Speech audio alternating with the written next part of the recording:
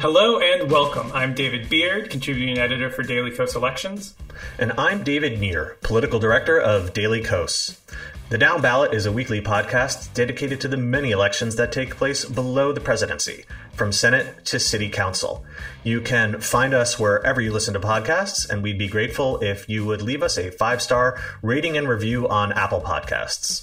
Let's go ahead and dive into today's episode. What are we going to be covering today? We are going to be recapping the Maryland primaries that took place on Tuesday night, though we don't yet know all of the results. We're also going to be talking about the huge gap in fundraising between Democratic and Republican Senate candidates that favors Democrats quite heavily. There was also an important vote on recognizing the right to same-sex marriage in the House on Tuesday that saw quite a bit of Republican support and some interesting Republican votes both in favor and against. And we also have our first polling of a critical ballot measure regarding abortion rights in Kansas that will be voted on August 2nd. And we're also talking with former Missouri State Senator Jeff Smith, who is a keen observer of Missouri politics and also the author of Mr. Smith Goes to Prison, a fascinating memoir of the year he spent in a federal prison for lying about a campaign finance matter during his run for Congress in 2004. Fantastic episode ahead of us, so please stay with us.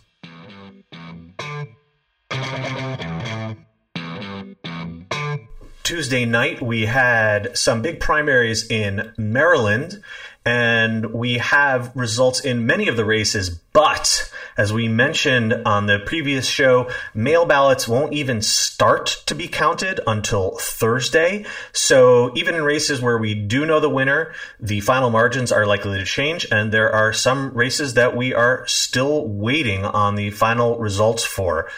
Beard, what went down? So on the Republican side, we have a lot more of the votes counted, of course, because Republicans today are much more resistant to mail voting than they used to be, and Democrats are a lot more likely to use it.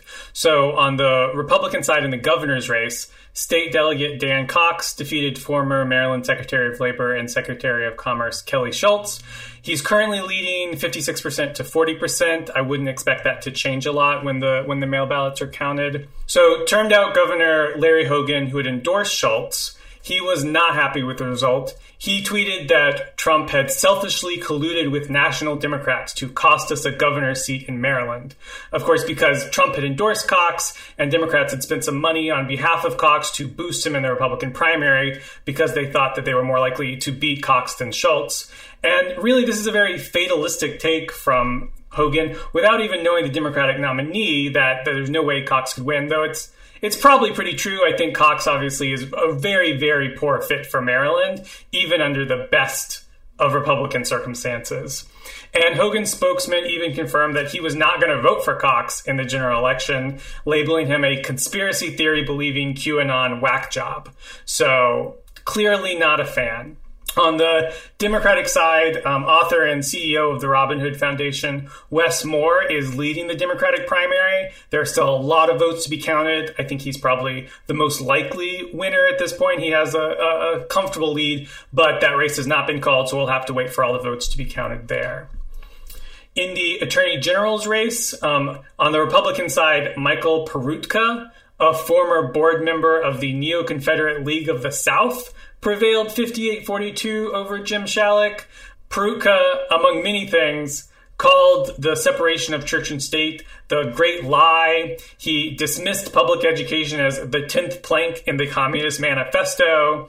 He said that abortion and same-sex marriage defy God's law. So, as much as Dan Cox is not a good fit for Maryland, Peroutka is just another however many steps out there on the right. So I don't think that the Democratic nominee is going to have any trouble here, and that's going to be Congressman Anthony Brown, who defeated former Maryland First Lady Katie O'Malley. Right now it's about 60% to 40%. That could fluctuate some with mail ballots being counted, but that race has been called by the Associated Press. And then finally, in Maryland's 4th District, former Congresswoman Donna Edwards lost to former Maryland State's Attorney Glenn Ivey. The count is currently 51% to 35% for Ivey. Again, lots of votes to be counted, but that race has been called. The end of last week was also the filing deadline for federal candidates to submit their reports detailing all of their fundraising for the second quarter of the year, the period from April 1 to June 30. And despite the fact that Democrats are undoubtedly heading into a difficult November midterm, the fundraising numbers strongly favor Democrats, particularly for the Senate.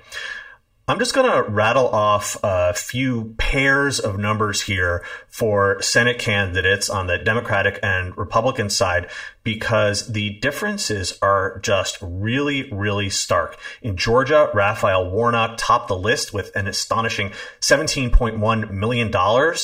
Herschel Walker, Trump's pick, the Republican, raised $5.7 million, and that was actually a rather good haul among Republicans in general. Many others fared much more poorly. In North Carolina, Democrat Sherry Beasley raised $7.4 million.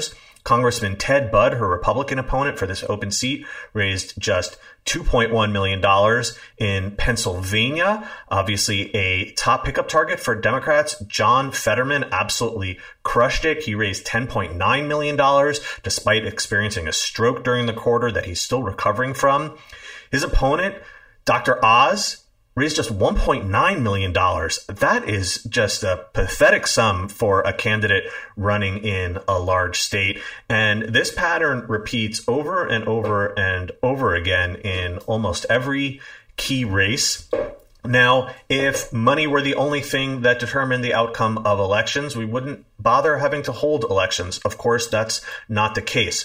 But the fact is that in terms of enthusiasm, it's clear that progressive donors remain fired up, and that the email lists of all these candidates are still raking in huge sums. And just to back out and look at this a little more broadly, switching to the House side now, in 2018, in the second quarter of the year, and the second quarter is a good quarter to look at this point. Most, though not all, primaries have been resolved. Campaigns are really close to hitting their highest gear, and you have a good sense of the lay of the land. So in the second quarter of 2018, which of course was the year that Democrats took back the House, among notable Democratic candidates, and that's in our estimation of the candidates worth watching, Democrats raised 57% of all money from outside donors in that quarter.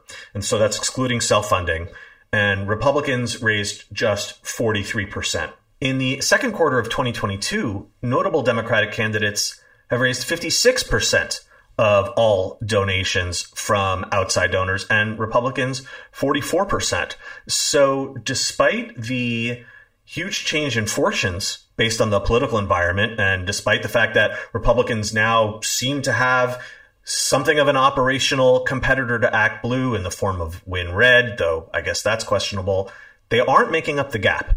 And this means that no matter what happens in November, Democrats will have the money to get their message out. And if the party loses and faces setbacks, it won't be for a lack of resources. And one important factor on candidate fundraising and spending in particular is that candidates are guaranteed a lower ad rate from TV stations. And so dollars raised by candidates go further than outside spending, because particularly the later you get, the ad prices, because there's so much demand for it, just skyrocket to sometimes crazy levels in these most competitive TV markets. And so a candidate that has a ton of money versus their opponent, that money is going to go so much further than the outside spending on behalf of the candidate with less money. So that's an important factor as well. And it's worth mentioning in a race like Ohio for the Senate, where Republicans are really very strongly favored to hold that seat, Tim Ryan, the Democratic nominee, raised $9 million in the quarter, and J.D. Vance, again, another Trump favorite, managed to raise just $1 million, a really, really feeble number. And, you know, the speculation is, well, is he just presuming that Peter Thiel and, you know, his all third-party super PAC buddies are going to come bail him out? Well, maybe so, but like Beard just said, they will have to spend so much more to make up that gap because of the much less favorable rates that super PACs get when it comes to campaign advertising. And like it or not, TV, radio, digital advertising, that all still makes up the lion's share of campaign budgets. Turning to the U.S. House, on Tuesday, they held a vote to pass the Respect for Marriage Act, which would codify the right to same-sex marriage into federal law. This, of course, is in the wake of the Dobbs decision from the Supreme Court and Justice Thomas's call to look at and potentially overturn Obergefell, which guaranteed the right for same-sex marriage. There were some really notable results here. 47 Republicans voted for it, along with every single Democrat. Some of the notable yeses included House Freedom Caucus Chair Scott Perry, who's in a Republican-leaning but potentially competitive district in Pennsylvania. Also voting yes was Representative Liz Cheney from Wyoming, who famously opposed same-sex marriage when she was running for Senate from Wyoming, even though her sister was an out lesbian at the time. Also, the entire Utah delegation voted for it, which is notable for the way that the Mormon Church has evolved on the issue over the years. And Ken Calvert, a California Republican who's not really known as a moderate, but was redistricted into a more competitive district with Palm Springs, which has a significant gay population, also voted for it. There were some notable no votes from people who are having potentially competitive races this cycle. Ted Budd is, of course, the Republican nominee for Senate in North Carolina. He voted against it. Ohio Representative Steve Chabot voted against it. He has a potentially competitive race in the Cincinnati area. And Jamie Herrera Butler in Washington state voted against it, which is notable because she's facing a challenge from the right as well as a Democratic challenge. So there was sort of crosswinds there for her. She's, of course, running in a top two primary the way that Washington State does it. So probably her immediate goal right now is to make sure she makes it into the top two. And they're either against, a Republican more extreme candidate or against the Democrat, she would probably be favored. So her main fear is probably to avoid somehow getting locked out of that. And of course, also worth noting that both Butler and Cheney were a couple of the very few number of Republicans who voted to impeach Donald Trump back in 2021. The bill is likely to come up in the Senate, which is going to, cause some divisions in the Republican side of things, the way that it did in the House. Most notably, Senator Marco Rubio has already announced his opposition to the bill, which Representative Val Demings, who's running against him in that Senate race and who voted for the bill, immediately jumped on and criticized him for their upcoming Florida Senate race. And we'll see how this works out in other Senate races as it does move to the Senate. Rubio even called the vote a stupid waste of time, and I really don't think that is going to play well. Clearly, Demings does not think so either. What is not a waste of time is Kansas's upcoming August 2nd election. That's their primary, but also, as we have mentioned before, a very important ballot measure is going to be on the ballot on that day. It's going to be the first real test of abortion rights at the ballot box since the Dobbs ruling. What's on the ballot is a constitutional amendment that would change the state constitution to say that that document does not guarantee a right to an abortion. Republicans have put this measure on the ballot because in 2019, the state Supreme Court found that the state constitution did, in fact, guarantee a right to an abortion, and that has prevented Republican lawmakers from placing limits on abortion or banning it altogether.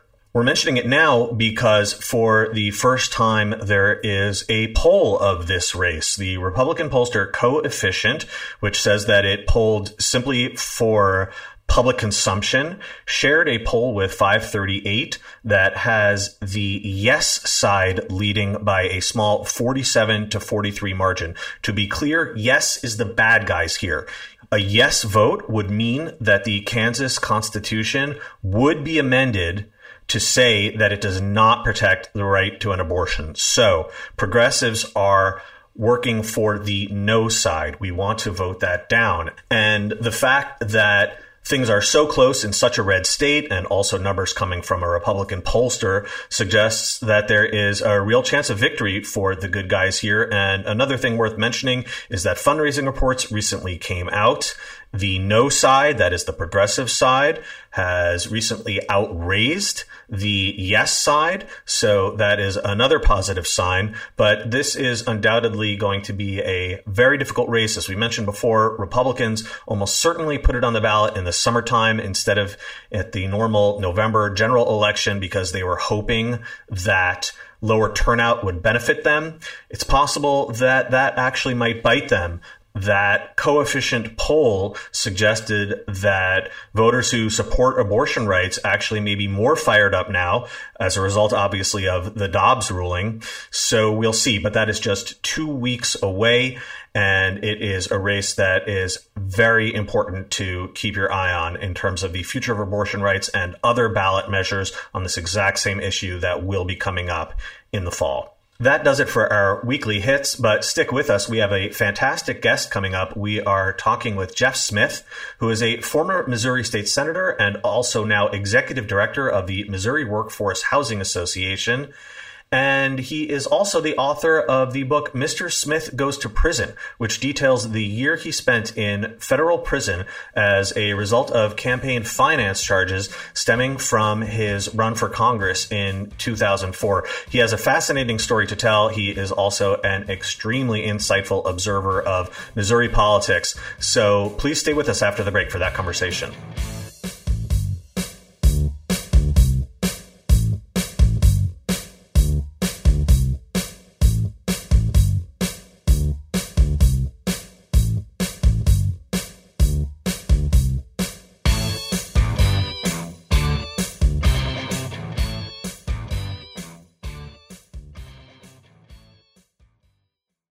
Joining us today on the Down Ballot is Jeff Smith, who is the Executive Director of the Missouri Workforce Housing Association and a former Missouri State Senator, as well as the author of Mr. Smith Goes to Prison. Jeff, thank you so much for joining us. Thanks so much for having me, David and David. Our pleasure. So, Jeff, you have a unique story in politics, not just in terms of your rise and your fall, but also what you took from the experience and what you did with it afterwards. So why don't you give our listeners the cliff notes of the story that you tell in Mr. Smith Goes to Prison? Okay. So we got 3 hours here for this podcast, right? Okay. Okay, so let me give you the cliff notes. I was 29 years old. I was finishing my PhD in political science and teaching as an adjunct. I decided to do something insane, and I ran for the open seat that Dick Gephardt vacated in 2004 to run for president. It was an uphill battle. It was a 10-way primary. I was a total nobody. My parents would not even support me. They would not give me money initially because I was such a long shot, and because in all the polling, Carnahan was ahead by 40, 50 points. His father had been governor, died tragically in a plane crash. His mother was a U.S. senator. Grandfather was a congressman. Sister was secretary of state. My dad was a college coach. My mom taught kids with special needs, so didn't come from a political background. We ran a pretty cool grassroots campaign, had over 700 volunteers, didn't raise that much money, but came within 1 point of beating Russ Carnahan in that congressional primary. I did something really stupid with a couple weeks left to go in that campaign. A third party had approached two of my aides and said they wanted to put out a postcard about Carnahan's dismal attendance record in the state house. Instead of saying, don't do it, I told my aides, I don't want to know anything about it. Just don't tell me any details. They gave the kind of hanger-on consultant guy the voting information about how many votes Carnahan had missed. He put it into a postcard. The postcard came out about a week before the election. Like I said, I was ahead most of the night, but lost very narrowly. But Carnahan filed a complaint with the Federal Election Commission, alleging illegal coordination between my campaign and the third-party group that didn't appropriately put a disclaimer on that postcard.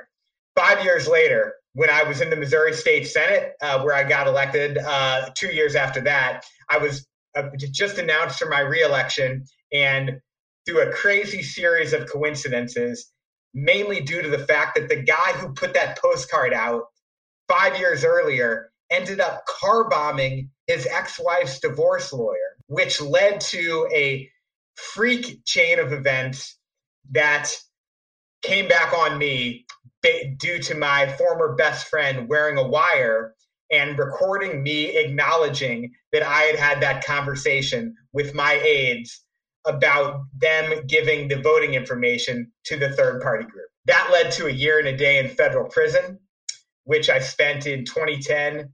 I came back out. I got a job teaching public policy. I was very blessed in New York City, which is where I met Nir, and then began working on reentry issues. Wrote a book called Mr. Smith Goes to Prison that is both a memoir and a story of my time in prison, but wrapped in a larger argument about the way that we have our criminal justice system in this country, the way that it encourages recidivism instead of working to actually rehabilitate people.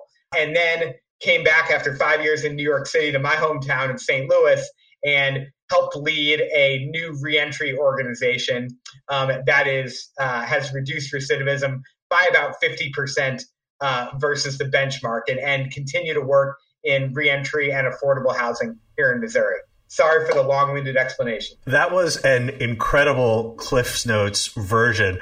I have to say, I've had the pleasure and privilege of knowing Jeff for quite a while. Mr. Smith Goes to Prison is a fantastic read. You will learn so much, not only about what day-to-day life is like in prison, especially for a white-collar convict like Jeff, which is actually quite a rare thing in our system, but also really what the system does overall to punish and really undermine people's chances of success in the future. So that is my plug for the book. But Jeff, just to circle back for a second, that postcard that you mentioned, ultimately it was like a really crappy postcard, right? And it didn't even get much attention. I mean, it was totally lost in the final week clutter of the race. But one thing that I did, which turned out to be pretty stupid, we had spent a whole year trying to get the press to write a story about Carnahan's all of his missed votes and not showing up for work, and they would never do it. And so a week from Election Day, I just decided with one of my opponents, we called a joint press conference saying, hey, Joan Barry, my then opponent, she's pro-life and I'm pro-choice. She's pro-gun and I'm not. But we agree on one thing. Our opponent, Carnahan, doesn't show up for work. And then the next day, that postcard hit. So it made it pretty clear, given the argument that we were making, that one of us had something to do with that postcard probably. So, and that one was me. So thankfully, Joan didn't get in any trouble because she didn't do anything wrong related to that. But it is a little frustrating when you see the scope of malfeasance in political campaigns these days. To know that I went to prison over a postcard. But you know what? I'm blessed to be where I am today and thankful, even though it was an incredibly difficult year.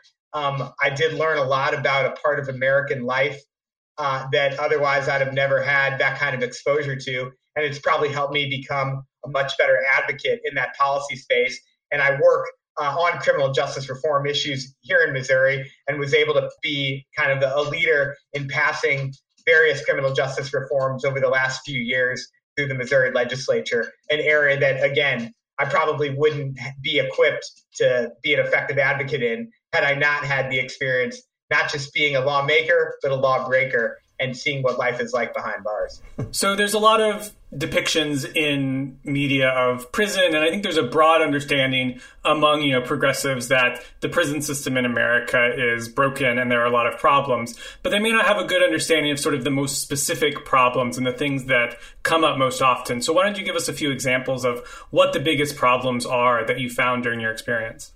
Well, so I separate prison issues or criminal justice issues in this country into three big buckets.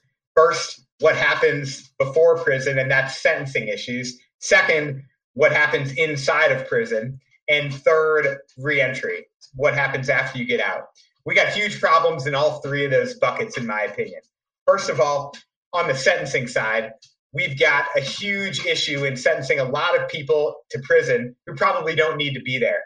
First and foremost, those are drug offenders. In my opinion, and I think in the view of most people on the left side of the spectrum, and increasingly a lot of people on the right, people who are using drugs are sick. And that should be treated as a public health problem, not as a crime.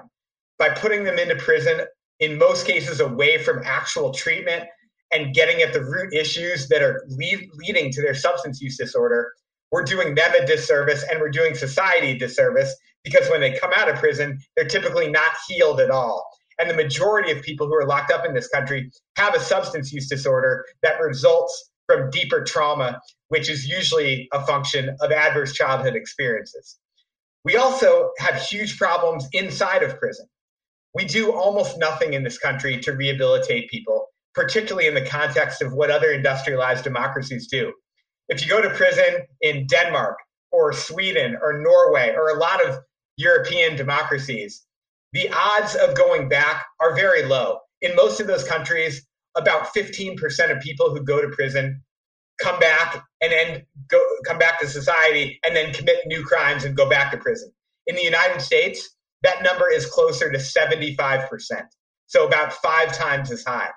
If there were any other industry where 75% of, say, the widgets that were being made ended up being defective, that company would never survive. That industry, would have a huge problem surviving. But we tolerate that with humans. And we do almost nothing in the way of serious vocational training. Whereas in Denmark, for instance, when you go to prison, they don't immediately dehumanize you by stripping you of your name and giving you a number, stripping you of your clothes and giving you, these prison oranges or green clothes. Instead, they ask you, what were your strengths in your past life? What job did you have? And what do you want to do when you get out of here? What are your life goals? And they spend those 3 or 4 or 5 years helping retrain you or upgrade your skills and then connecting you with jobs in the community to which you'll return. We do almost nothing of that sort in this country. And that connects to the third bucket, which is reentry. In this country, about 90% of people who apply for jobs have a background check run on them. About 85% of people who apply to live in an apartment have a background check run on them. And most companies will never rent to or employ someone who comes up positive. So we take people, about 650,000 a year, who have already failed once, and we send them back to that same community with the added stigma of a prison record, which is crippling in the basic functions of trying to get back on your feet because of all the collateral consequences of felony convictions. So we have a ton of work to do in all 3 of those buckets, and I'm, thrilled to be a small part of that here in Missouri. Jeff, I remember in Mr. Smith Goes to Prison, you talked about wanting to teach your fellow inmates. You had an advanced degree. There were many things you could have taught them. The warden shot that down, and the only vocational opportunity was that they taught a class on growing hydroponic tomatoes, and that after the class was over, the CEO who ran it would take all the tomatoes and have a wonderful garden bounty for his family at home, and your fellow inmates didn't even get to enjoy the literal fruits of their labors. Why do you think they were just so resistant? It's a good question. Part of it may have to do with the context of where I was locked up. I was at a federal prison in southeast Kentucky in one of the poorest counties in all of Appalachia, Clay County. This is a county which, based on a New York Times compilation of something they called a misery index, ranked as one of the most miserable counties in the country because of the high poverty rates, high addiction rates, high rates of people on food stamps, and high infant mortality and low life expectancy. So there weren't many jobs to go around.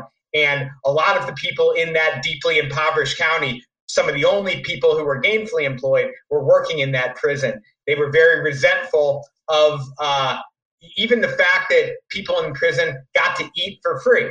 Now, of course, the food, when I was locked up, which was 2010, most of it had expiration dates in 2005, 2006, 2007.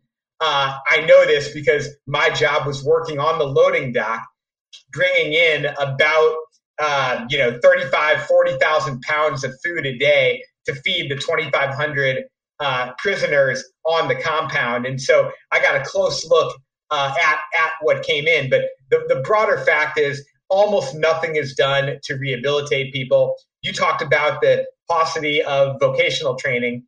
Another image that stands out in my mind from prison was about 3 weeks before release, they put us all in a computer room. We finally got a chance to sit down at the computers, at the terminals, that in a room that had been locked for the entire year that I was there. And the CO in charge, he said, all right, y'all, you see that little button on the bottom right? Push that button. That's going to turn your computer on. We all pushed the button. Remember, I was probably the only one in the room who'd ever actually been on a computer before.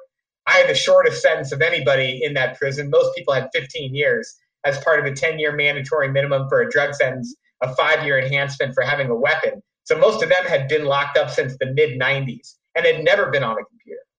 We sat there for a couple minutes in silence, and then one of the inmates, he started moving his hand in a circle on the mouse, watching the little arrow on the screen go in a circle. He was fascinated by the correlation between what he did with the mouse and what was happening on the screen. And he asked the CO about it, and the CO replied, "Shut the fuck up." We sat in silence for 45 more minutes. And at the end of 45 minutes, the CO said, all right, y'all remember that little button on the bottom right? Push it again and get out of here. And we all went back to our cells. 45 minutes that prison had to actually teach people who had never been online before how to point and click and how to potentially look for a job back when they came home. And it didn't even take advantage of that limited time to show people. Instead, had people sit and look at a blank computer screen and prohibited them from even opening up a browser. So there was a lot of gratuitous cruelty. There's a lot of reform-minded people over the last decade that have finally gotten into some positions of power in various states. Missouri happens to have a reform-minded head of the Department of Corrections here, and so they're working to try to add more classes.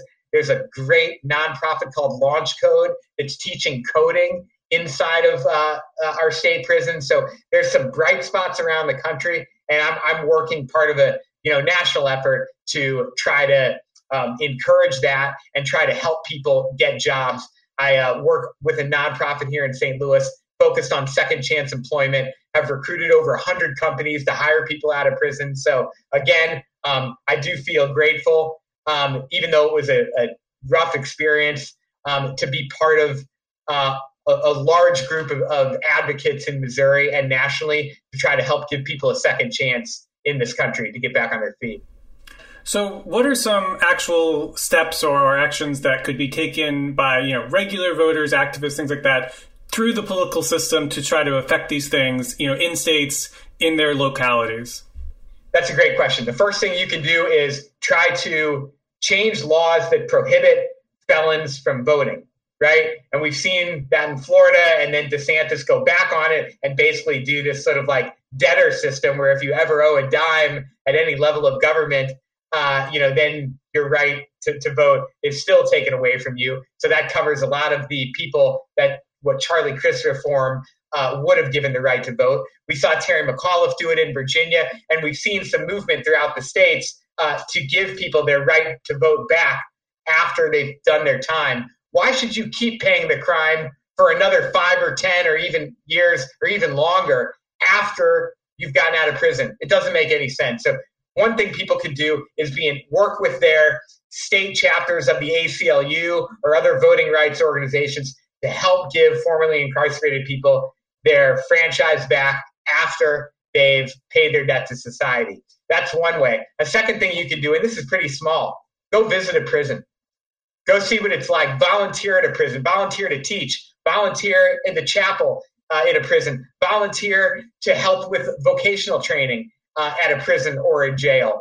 Even something as small, if you're intimidated by that, going into prison is not for everybody, trust me. But I still, I'm actually have been appointed the chair of the oversight board for the St. Louis County Jail.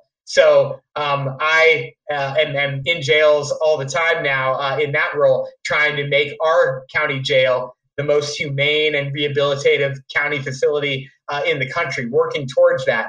But if you don't want to be in a jail, you don't have to go into a jail to be part of the solution. You could be a pen pal, to people who are locked up, who need companionship. You can encourage your company to be a second chance employer and help teach them how to do that.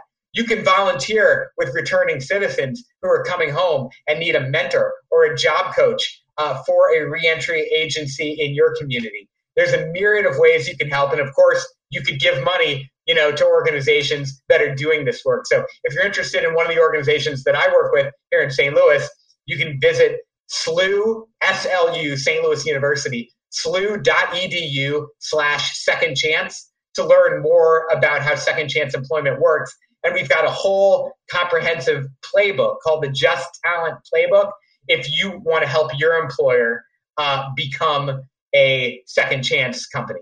So criminal justice reform is really an issue that's risen a lot in salience in the past few years. And there's been some real progress made, particularly in larger cities that have elected reform district attorneys. And then there's, of course, been inevitable pushback from the establishment. So as this has taken place in the past few years, what's really surprised you as this has gone on? And how do you see this going?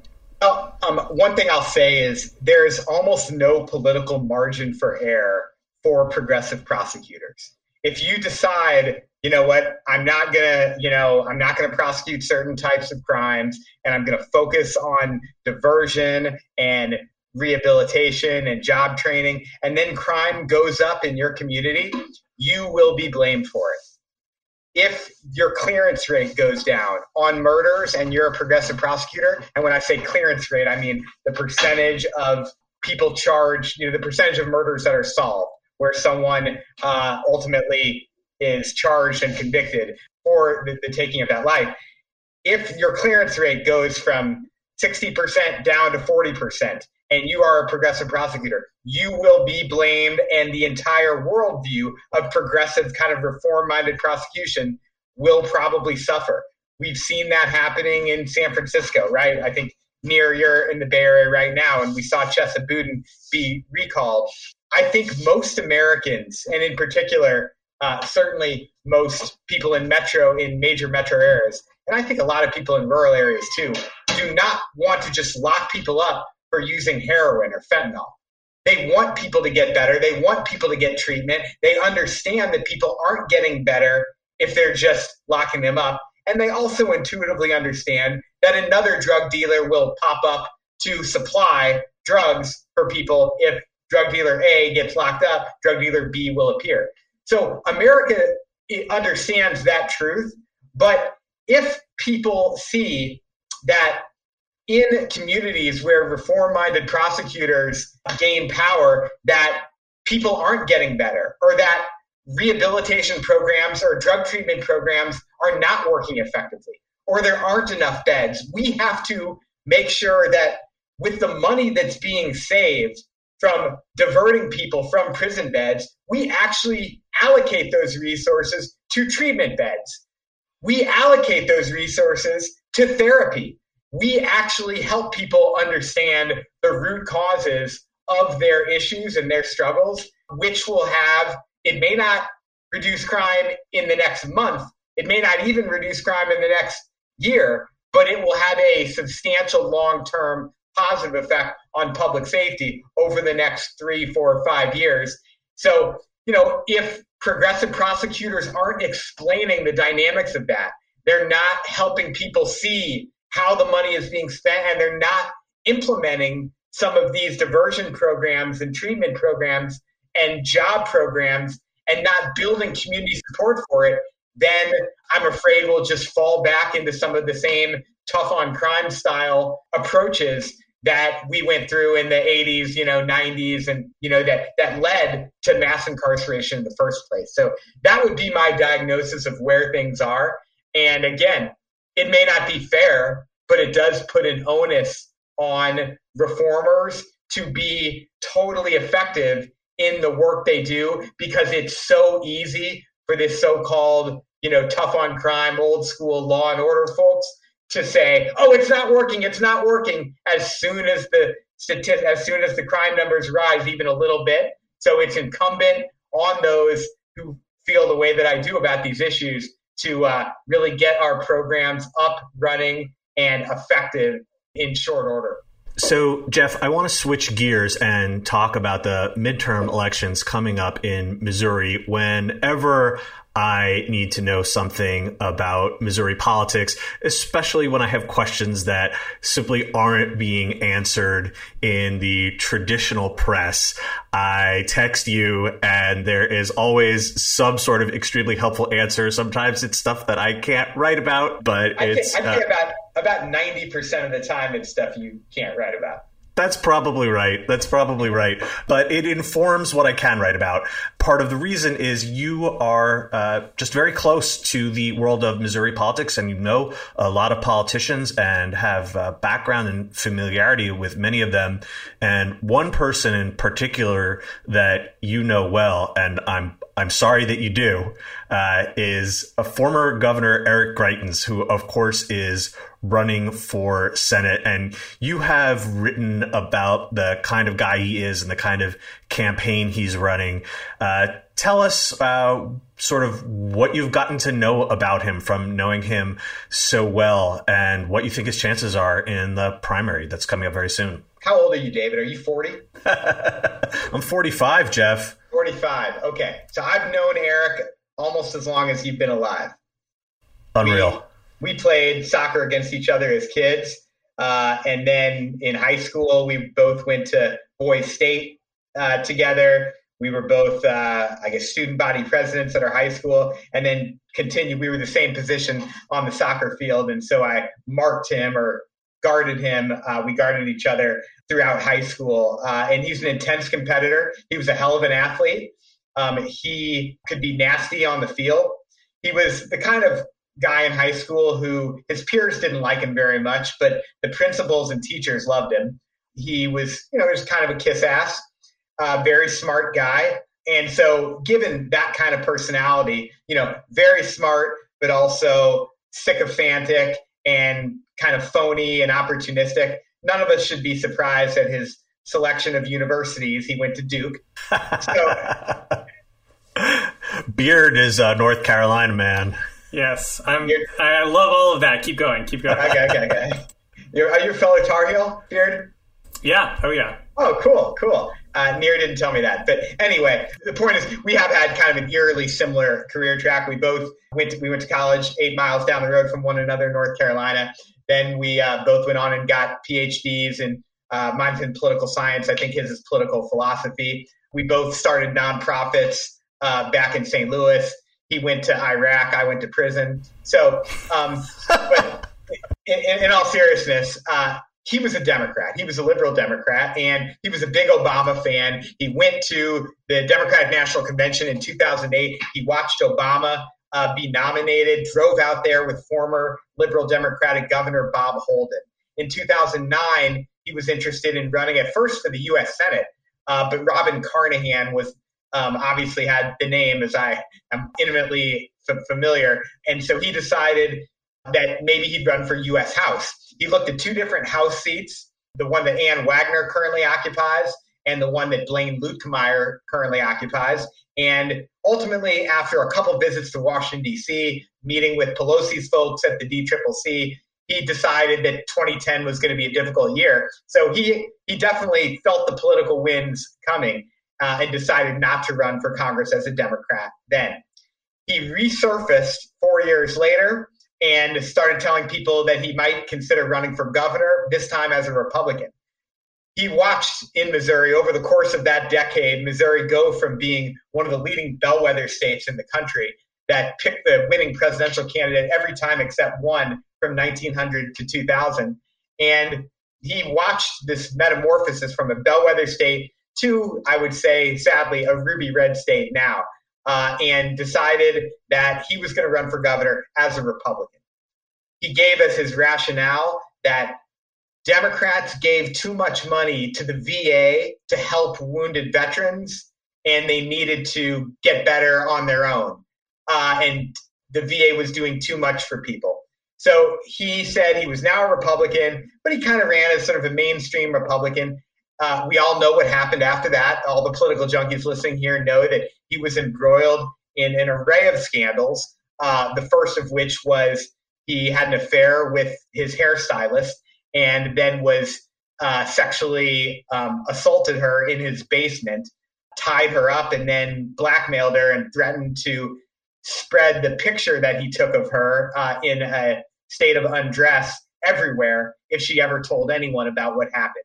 She testified under oath to this. He would never testify under oath, and ultimately, after a cascading series of scandals involving everything from that affair to campaign finance issues to a potential federal bribery investigation relating to his dark money political action committee, he resigned at the start of June, less than a year and a half into his gubernatorial term. He then resurfaced in late 2020, claiming that he had been vindicated, exonerated of all wrongdoing, just because a worker, a contractor for the prosecutor who had charged him in St. Louis, had said that notes were not taken during a deposition of the victim in his initial case, when it appears that notes were taken.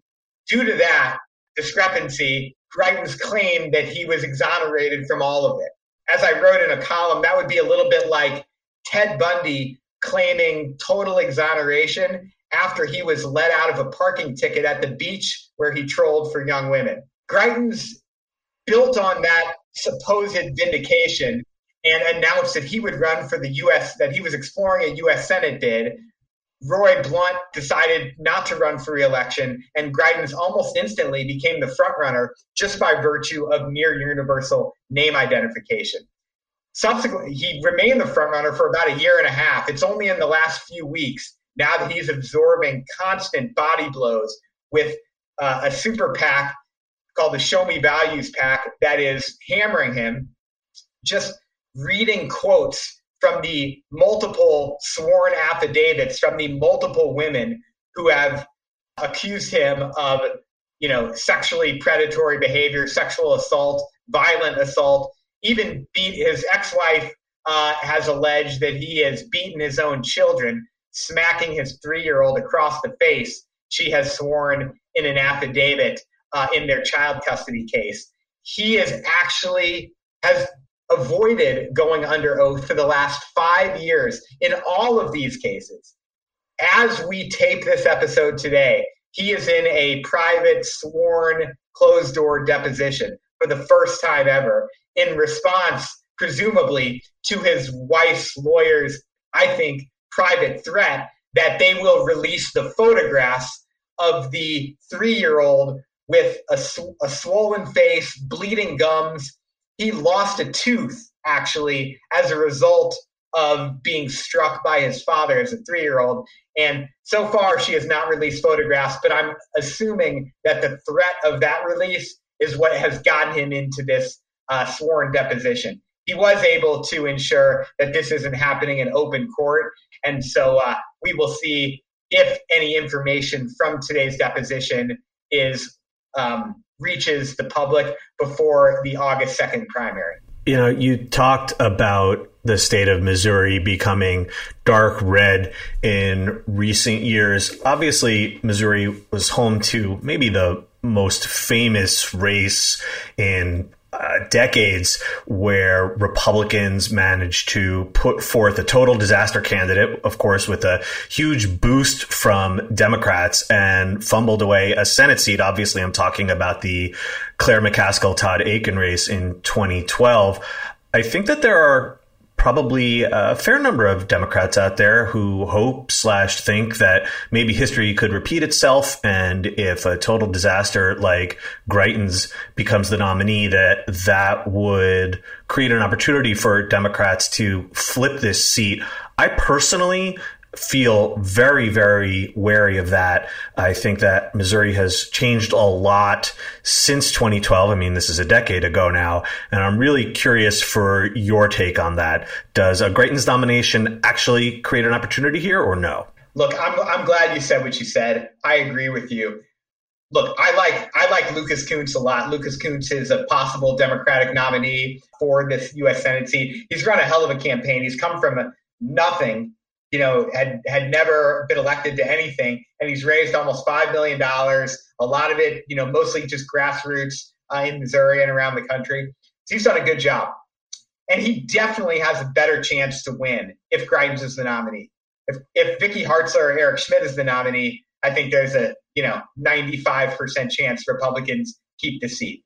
If Greitens is the nominee, I would say there's maybe a 75% chance. So there's a lower, there's a better chance that Democrats could win, but certainly not a good enough chance to risk the catastrophic outcome of having Josh Hawley and Eric Greitens be our U.S. Senate delegation. If that happens, people talk about, should we add a state? Should we add Puerto Rico, on the edge of the country and make it a 51st state? If Josh Hawley and Eric Greitens are our two U.S. senators, I wouldn't be surprised if Republicans agreed to some type of trade whereby Missouri gets expelled from the union in exchange for Puerto Rico or Washington, D.C. It would be the worst Senate delegation in the country, and I don't think anywhere else would be even close, to have an insurrectionist and a serial sexual predator as our two U.S. senators. One good thing, and you won't catch me applauding Josh Hawley very often, but Josh Hawley did take a stand. Now, this was primarily out of self-interest, but he understood that an Eric Greitens as his colleague would be disastrous for his own presidential aspirations.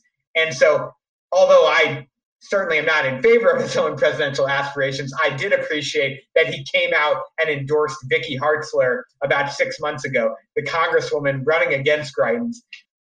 She's certainly not someone I agree with on a lot of issues, but at least she hasn't spent the last year and a half as a full-fledged election denier, which both front-running Eric Schmidt, our Attorney General, and Eric Greitens have both done. So to me, that's an existential issue and an existential crisis and a threat to our democracy. So I really want to make sure, both due to Eric Greitens' personal, horrendous behavior as a human and his Trump sycophancy and his embrace of all the worst conspiracy theories plaguing the alt-right right now, I certainly hope that Democrats don't think, if we'll have a marginally better chance of winning the seat, let's go and prop him up and try to get him through this primary. The stakes are too high. He's too dangerous. If he does win, he'll start running for president immediately. And I don't have enough faith left in this country and the primary electorates in Missouri and nationally to do anything to aid and abet someone of his character right now. Greitens running for president is just truly horrifying. So, God willing, we won't have to deal with that. Now, as Missouri's turned to the right, there aren't as many Democratic seats as there used to be, but there are still a couple of congressional seats with Democrats in them. And there's a primary in one of them where Democratic Representative Cori Bush is facing a primary challenge from State Senator Steve Roberts in St. Louis. What do you think the odds of that happening? Do you think Roberts has any chance? I think he has a chance. He's certainly the underdog. It's a seat that, Cori Bush knocked off a 20-year incumbent in Lacey Clay, who also came from a powerful political dynasty. Missouri's a state that likes our dynasties. And Clay was someone who had a pretty powerful perch in Washington, D.C. And I think it will be difficult for a young first-term state senator that's only had a year and a half in the state Senate probably to knock off Cori Bush. That said, I would say that she is leaving herself more vulnerable than any incumbent should. She voted against the infrastructure bill, which, provides for, taking lead out of our water. I think most people can agree that we don't want lead in our water. And having $1 trillion bill to do that, most Democrats agreed was a good thing. I think she was one of 5 or 6 in the House to oppose that. She's also talked about abolishing and defunding the military. Boeing has a former, McDonnell Douglas, which Boeing purchased, was headquarters in this district. So there are 15,000 jobs coming out of that industry, people that sell parts, materials to Boeing to build planes. And so, you can agree or disagree with military spending. You can say, hey, we should lower military spending or we should reduce our footprint abroad. But telling 15,000 families that you want to zero out Pentagon spending, that's going to have an impact on their livelihood. So for a first-term congressman to make statements that are, I think, pretty quixotic and pretty far out there has given an opening And then on, issues related to Israel, she's been someone who has refused to meet with, supporters of Israel here in the district over the last couple of years. And so I think on 2 or 3 different issues, she's left herself vulnerable. I still think it's going to be very difficult to beat her. She's got a strong following. State Senator Roberts does have some personal baggage, and the combination of her passionate following and also the fact that, it's a district that, because of some of the issues we talked about a half hour ago, disenfranchisement of people with felony convictions. Over a third of people living in St. Louis City have a felony conviction. And so a substantial portion of them, disproportionately Black males, cannot vote, which leaves the primary electorate in that district being overwhelmingly female, which helps a female candidate against a male candidate, particularly one who's been accused of sexual improprieties himself. So that's kind of where I see that race. Roberts has been, I think, a pretty good state senator, but probably needs to do some more base building before taking on a challenge like this. I guess he figured that in a redistricting cycle, this was probably the best time to go after an incumbent, particularly a freshman. So, Jeff, that district you were just talking about, Missouri's 1st district, it's partially an inheritor of the seat you once ran for, the 3rd district. You ever think about running for office again one day? Honestly, Dave, you may have seen my wife in the background. We're on video as well as audio. And, the day that I go down to the courthouse to file for office again, I will bump into my wife filing for divorce. So I think it's pretty unlikely.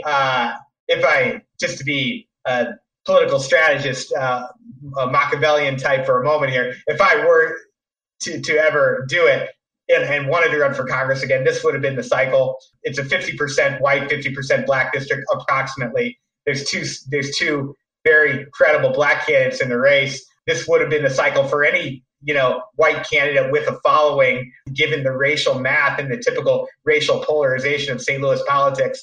That did not appeal to me.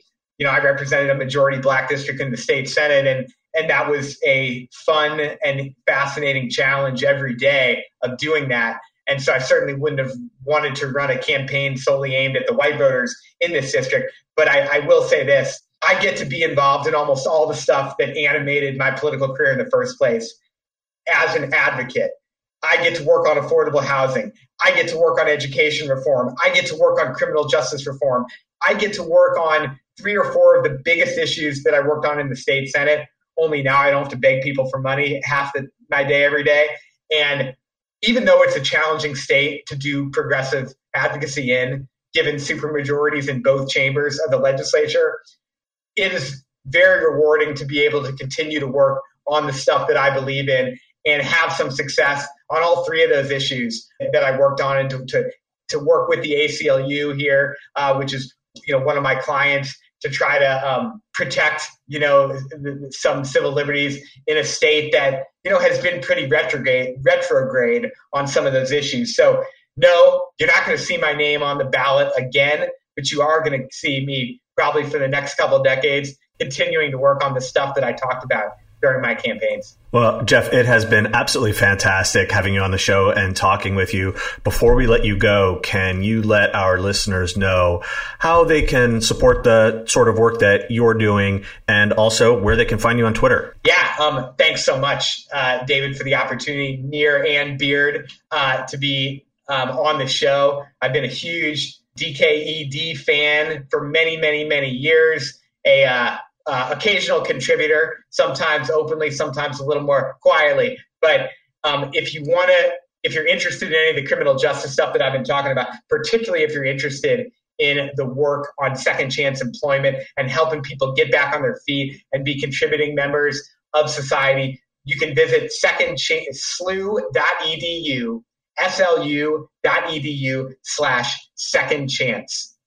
And you can learn more about what it takes to be a good second chance employer through our Just Talent playbook. Hopefully your company will do it, or you can donate to our work. That would be incredible. So my email, if you want to get in touch, jeff.smith@slu.edu.